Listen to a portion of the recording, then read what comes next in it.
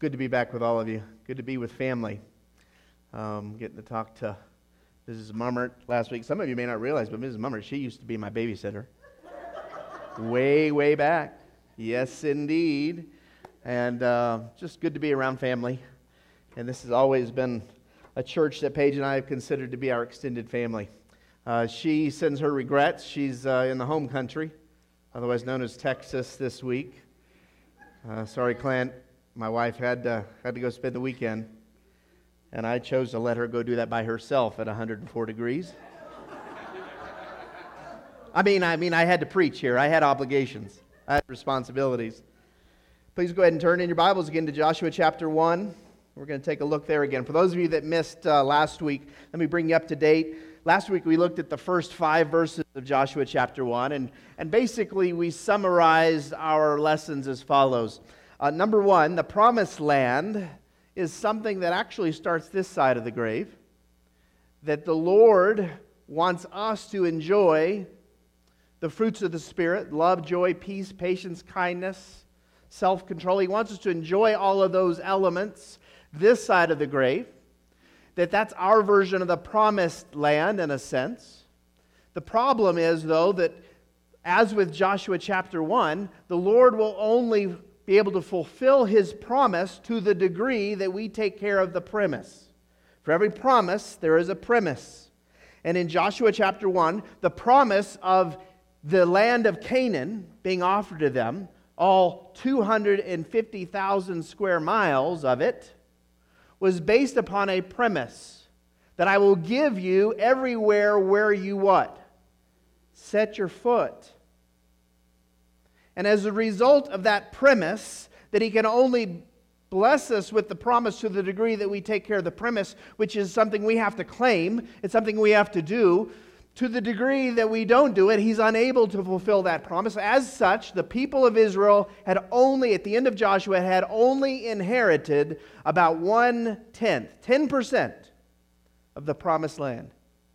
It's not until King David comes along that all of Canaan is finally realized as a promise.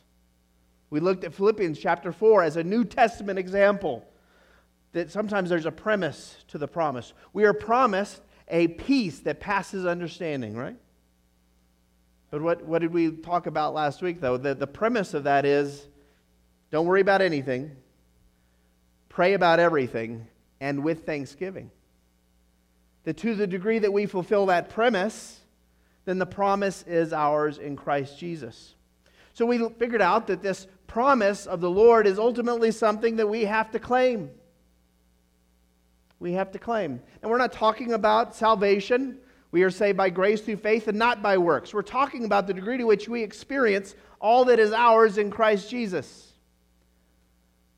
That this idea of discipleship, this idea of being transformed into His image, we have a part to play in that. And that there will be warfare. That was the last point from last week. And that's why we know that the promised land, from a Christian perspective, this side of the grave is not all about milk and honey. It's not something that we experience only after the grave any more than it was something that didn't involve warfare for the Israelites. As they inherited Canaan, it just wasn't given to them. There was warfare. There were giants. There were enemies. And it was those same giants that caused their faith to give way to fear so that they wandered for the previous 40 years. That's what's happening right up until we get to Joshua. They've been wandering around the wilderness. Between being freed from bondage, that's us in Christ. We are free from bondage. Hallelujah, that sin no longer holds hold of us. Jesus did die to save us from our sins. We are no longer in bondage. But for many of us Christians, we're wandering around in the wilderness, not yet fully embracing all that is promised us because we have not yet set our foot in some places. We have not claimed those places. And the spiritual warfare is real. Sometimes the enemy uses health, physical ailments. Sometimes the enemy uses job problems, marital problems. The enemy uses any number of elements to try to war against us, to keep us from embracing all that is ours in Jesus Christ. Speaking of it sometimes coming down to physical health, some of you may recall the story. There was a gentleman who went to the doctor with his wife. He had been suffering symptoms for weeks and weeks and weeks. The doctor ran a series of tests. It was pretty serious prognosis, so he decided to let the man's wife in on it first and said he's got a rare form of anemia. The good news is, with some medication I'm going to give him and proper nutrition, we think we can stay in front of it. We don't think he has to die. But with the medication and proper nutrition, he won't die. But understand that I mean breakfast, a really good lunch, really good evening, meat and potatoes. We got to keep him well fed. And by the way, his immune system is really, really lousy. So you can't even leave the house. It's going to have to be home cooking, and the house is going to have to be spotless. His immune system is so vulnerable. And finally, he looked at her. He said, "Okay, so do you want to go in with me to tell him?" He said, "Yeah, and I'll go ahead and tell him. I think he'll receive it better coming from his wife." I said, "Okay."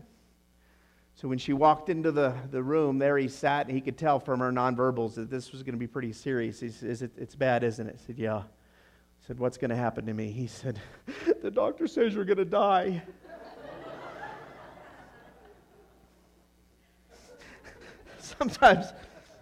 Sometimes the very people that are supposed to be helping us are sometimes the very people that the enemy uses to become obstacles for us. Such is the case in the latter part of Joshua. Now, we don't really read about it in Joshua. One of the passages we're going to read in Joshua, we don't get the sense that the enemy is using part of Israel. It's not until we read Numbers chapter 32 that we're going to get the rest of the story. So we're going to draw from both of those today. But first, the Joshua version. Joshua chapter 1, verses 12 through 14 to start. "But to the Reubenites, one of the tribes, the Gadites, another one of the tribes, and the half-tribe of Manasseh, Joshua said, 'Remember the command that Moses, the servant of the Lord, gave you. The Lord your God is giving you rest and has granted you this land. Your wives, your children, and your livestock may stay in the land that Moses gave you east of the Jordan.'" Now that's significant, because once they crossed the Jordan River into Canaan, they were going to the west side of Jordan.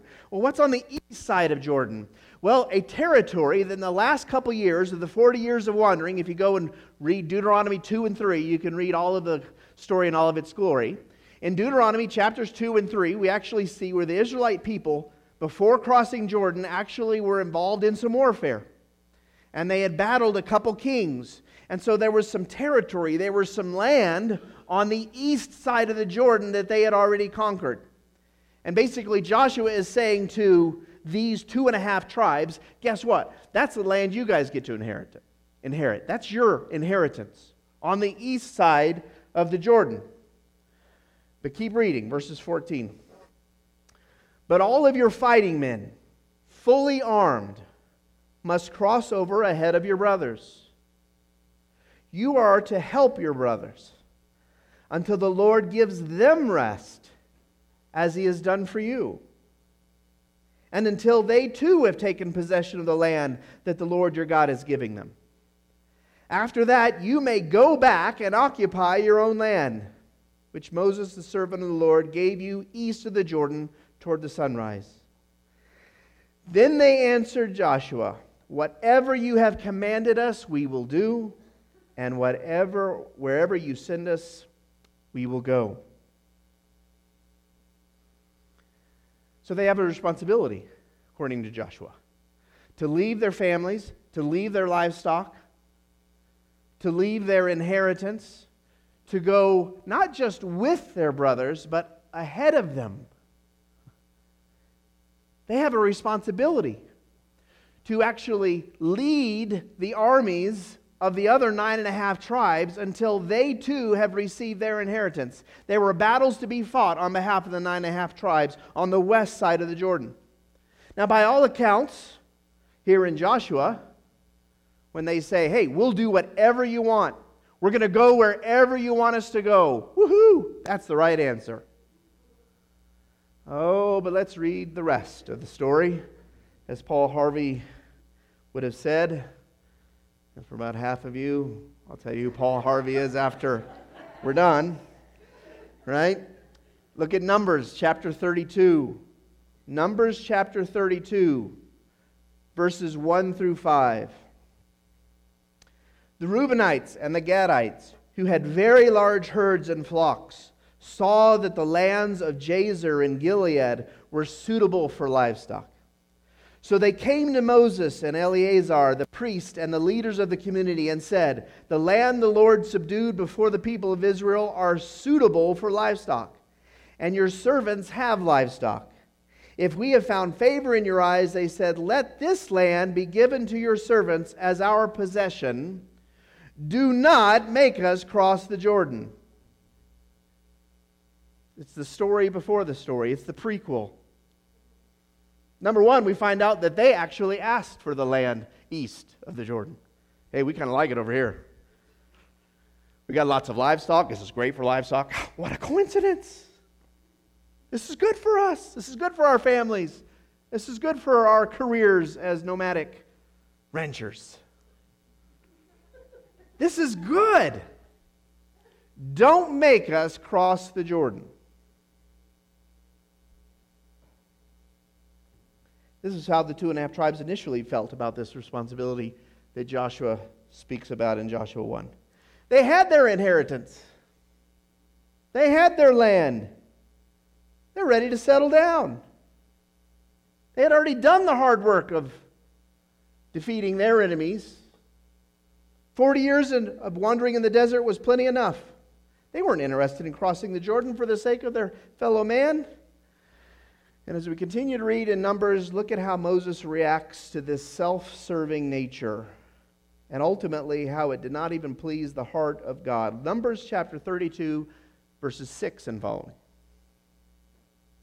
Moses said to the Gadites and the Reubenites, "Shall your countrymen go to war while you sit here? Why do you discourage the Israelites from going over into the land the Lord has given them? This is what your fathers did when I sent them from Kadesh Barnea to look over the land 40 years ago. After they went up to the valley of Eshcol and viewed the land, they discouraged the Israelites from entering the land the Lord had given them. And because of that, the Lord's anger was aroused that day, and he swore an oath. Because they have not followed me wholeheartedly, not one of the men 20 years old or more who came up out of Egypt will see the land I promised on oath to Abraham, Isaac, and Jacob. Not one except Caleb, son of Jephunneh, the Kenizzite, and Joshua, son of Nun, for they followed the Lord wholeheartedly. The Lord's anger burned against Israel, and he made them wander in the desert for 40 years, until the whole generation of those who had done evil in his sight was gone. Now we fast forward to the present tense. Listen to what Moses says. And here you are, Gadites, Reubenites, a brood of sinners, standing in the place of your fathers and making the Lord even more angry with Israel. Now let that sink in for a minute. How angry was God that the 10 spies brought a discouraging report? So angry that he insisted that the entire generation, except for those 2 men, die off before they could inherit the land of Canaan. 40 years of wandering was their punishment, was the consequence. That's pretty angry. And what does this text say? He's even more angry with the Reubenites and the Gadites for saying, you know what, we'd prefer not have to cross over with them. We've got our land. We've got our inheritance. Maybe we ought to just hang out here. 3 principles I derive from these passages. First principle, really from last week as well. God is angry when you don't take what he wants to give you. Right? He wanted to give the people of Israel all the land of Canaan 40 years ago. And it made him angry. Angry enough that they wandered around in the wilderness. Principle number 2 from this week. God expects those of us who have already received what was promised to help secure it for others.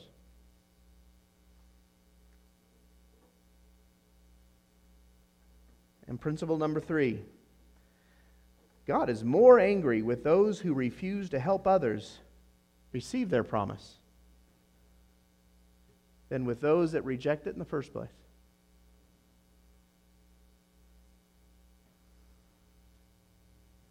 I don't think I'm stretching to draw those 3 principal conclusions.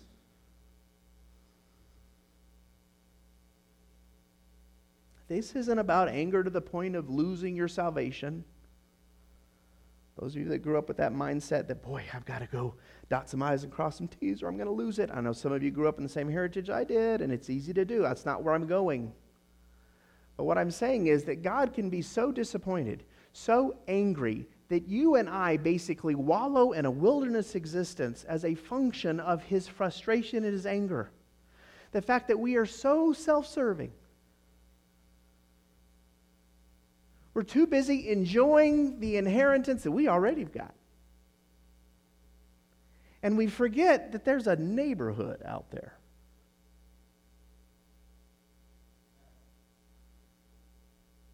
There's a neighborhood out there.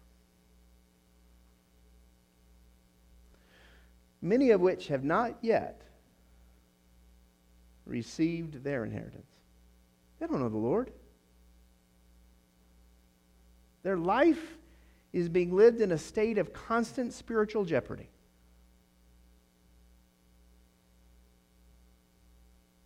How dare we as Christians sit inside of our church buildings and say, "Oh, it's so good in here."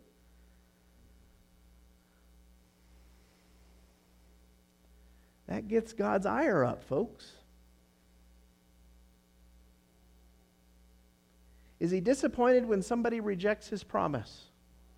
When they say, "You know what, I don't need the Lord." You better believe it breaks His heart. But you know what? He gets more angry with those of us who have received the promise and who choose not to lift a finger to help anybody else receive theirs.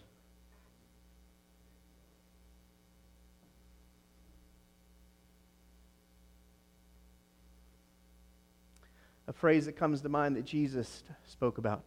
To those who much has been given, much is demanded.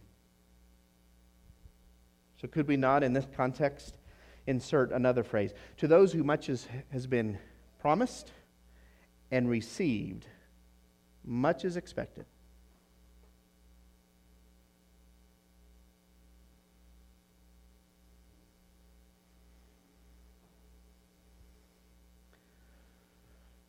Now look,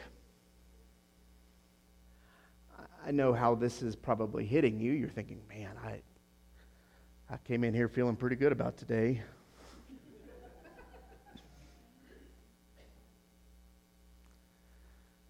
I don't want to steal your joy completely.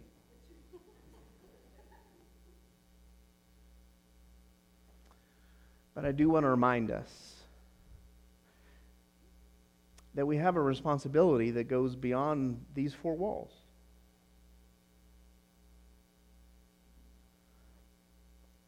And please understand, none of us consciously think, "Boy, I love being self-serving."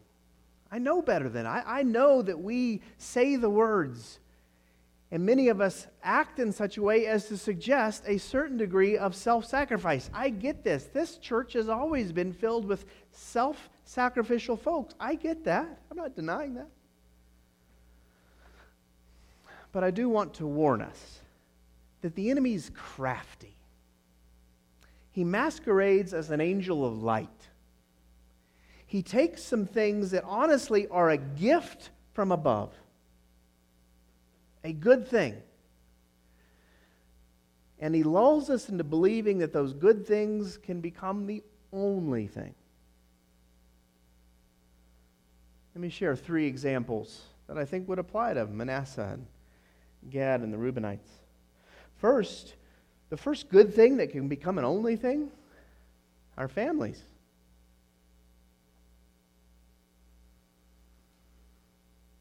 Now, Mom and Dad, you have a biblical responsibility to care for your children. There's no doubt about that.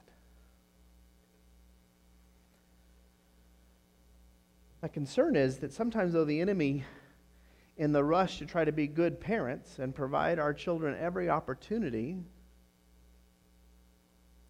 can lull us into actually treating our families like idols. I heard it for years, 20 years of ministry. I can't tell you how many times I heard from folks who said, you know what, we would love to be there, but we've got a basketball tournament. We would really want to get behind this project, but you know what, we've got that club volleyball thing.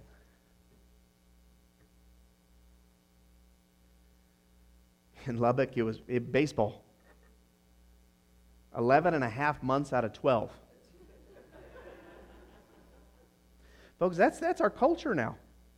And used to there was a little bit of sanctity around Sunday mornings. Not anymore. You noticed? You know, those of you with kids trying to do any kind of sports thing, you notice there's nothing sacred about Sunday morning anymore. I even remember when Wednesday nights were sacred. Because we didn't want families to have to choose. Oh no, not anymore. And in the name of doing right by our children, we have bought into it to the point that we have no spare time for anyone outside of our family. Again, I'm not anti-family. They are a gift from God. We have biblical responsibility to be the best parents we can be. But there comes a point where we've got to remember that the Lord is over here going, quit hanging out with your family on the wrong side of the Jordan, folks, because there's some folks that don't have theirs yet.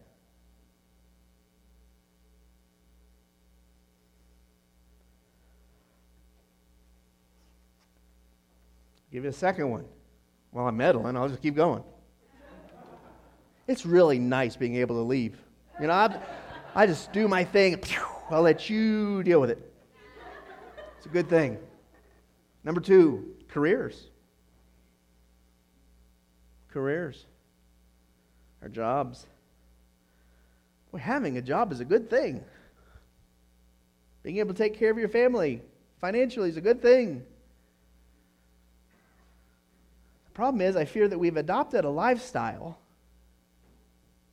that requires so much work and so much devotion to career that we have absolutely no room left for anything except work. Our lifestyles force us to work so many hours that we have no energy left to serve anybody but our own interests.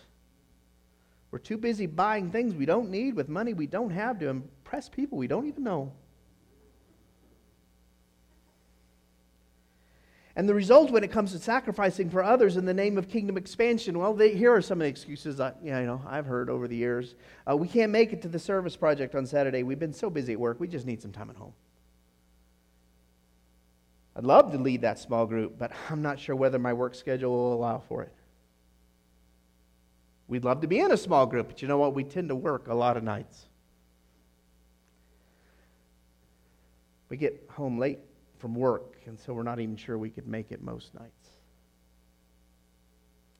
I'm not suggesting these reasons are fake. I know they're legitimate. I know that we're tired.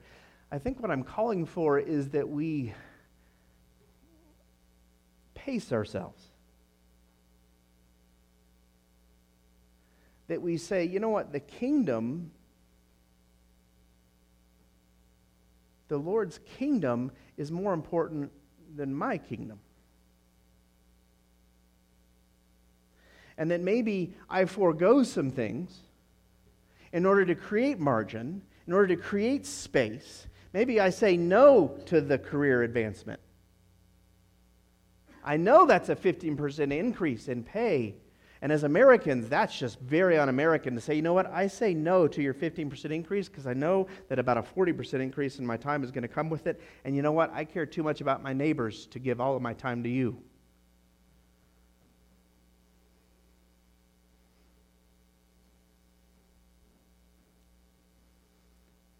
Remember when God told the 2.5 tribes to leave their land behind? What He told them to leave behind, not just their families, Exhibit A, but their livestock, Exhibit B.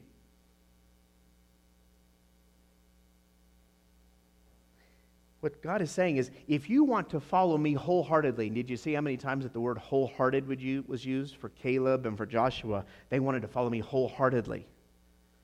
If you want to follow God wholeheartedly, then you have to realize that your whole heart means that you're going to give up some things relative to family time. You're going to give up some things relative to career time. Why? Because the kingdom matters. His kingdom matters more than your own. And then the third place where the enemy can turn it into an idol is friends. Friends. Now again, this is a good thing. God created you for friendship. He wants you to have friends.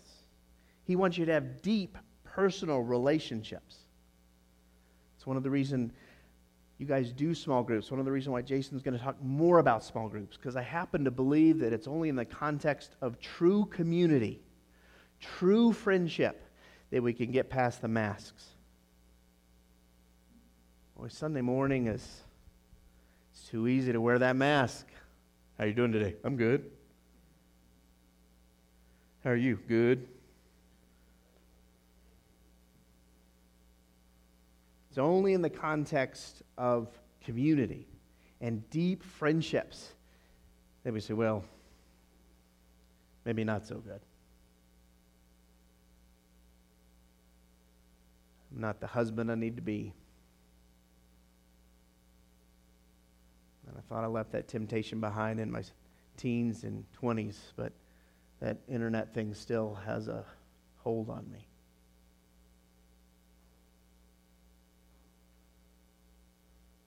I've probably been a little bit too friendly with somebody at work because he listens to me. Brothers and sisters, we don't get to have that kind of conversation in this room, do we? And honestly, it would be inappropriate. So yes, there is a place for friends where we can take off the masks. But here's the problem with really, really good small groups. And I've been leading small groups for 25 years, and here's the problem with them. Is that once we become all chummy and we're best friends, the last thing we want is somebody new showing up. That's going to mess with our chemistry. That's why at the branch and again at Raintree, we had two kinds of groups. I had groups that were very much for the deep relationships and confession stuff. And then we had other groups that were blatantly missional.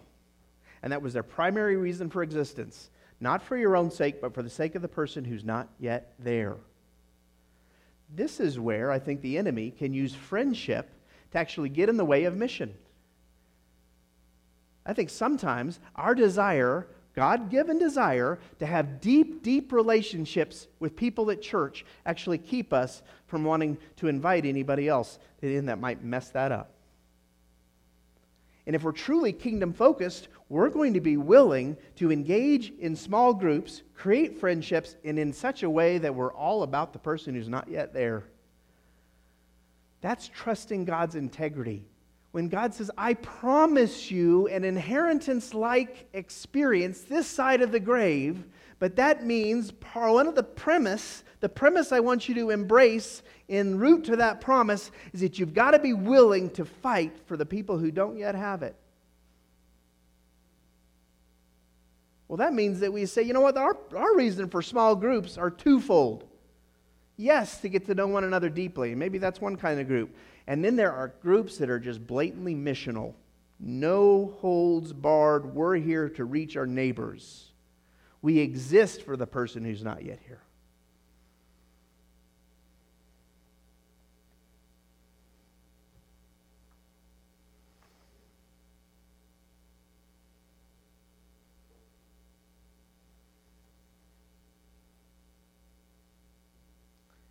One of the ironies that I've learned over the years in watching our small groups engage their neighbors in neighborhood outreach, in prayer walks, in Easter egg hunts that weren't here at the church in the parking lot, but were in neighborhoods, in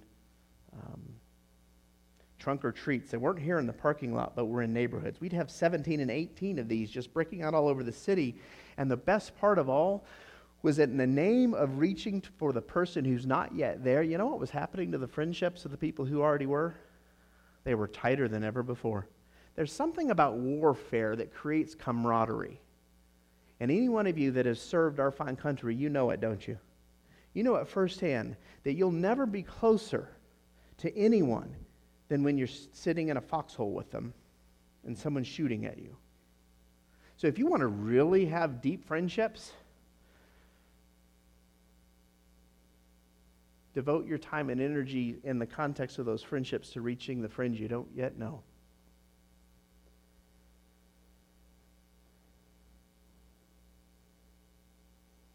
So what does it mean to cross the Jordan for others? To follow His whole heart across the Jordan? And we've got to be willing not to let family, careers, friends keep us from crossing. We've got to have the courage to say, you know what? While I already have my inheritance in the Lord, I'm not satisfied until other people have theirs. And church, I guess we have a choice. You have a choice individually. We have a choice collectively. Are we going to be the people of God that we read about in Joshua chapter 1 or the people of God that we read about in Numbers 32? They were both the people of God.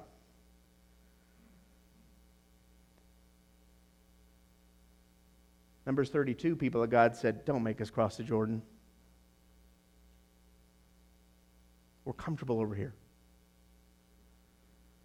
And the Joshua chapter 1 people of God said, you know what? We're going to do whatever you want us to do, and we're going to go wherever you want us to go.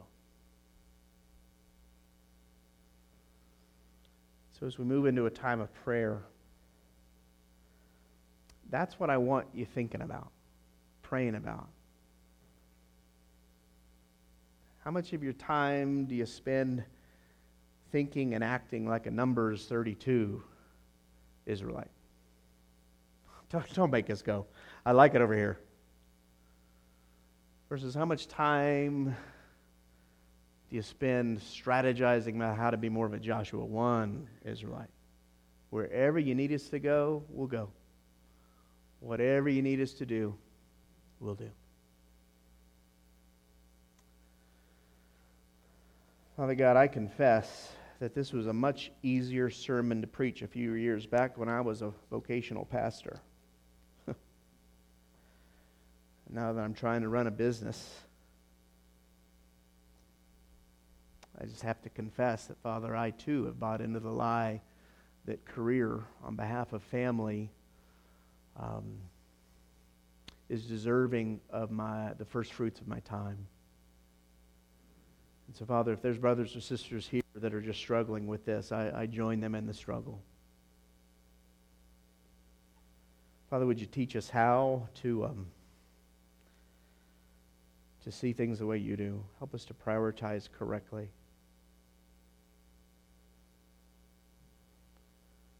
Father, I don't want to make you angry. As angry as you are about the thousands of people in this neighborhood who've yet to receive the good news of Jesus, you're more angry with the hundreds of people inside this building who don't lift a finger to change it. So, Father, we confess that. Forgive us where we're more like the Numbers 32 tribes. Would you inspire us to become more like the Joshua chapter 1 tribes? Father, even if today all we're doing is confessing with our mouth what we believe in our heart, send us where you need us to go, we'll go. Help us to do what you need us to do, we'll do it. Father, even though we don't know what that fully looks like, may we confess it during this time of prayer and worship. And then as you start to flesh that out over the next several weeks through the vision that Jason's going to share and that the shepherds have agonized over in prayer, then Father, make it be so. Make it come to life.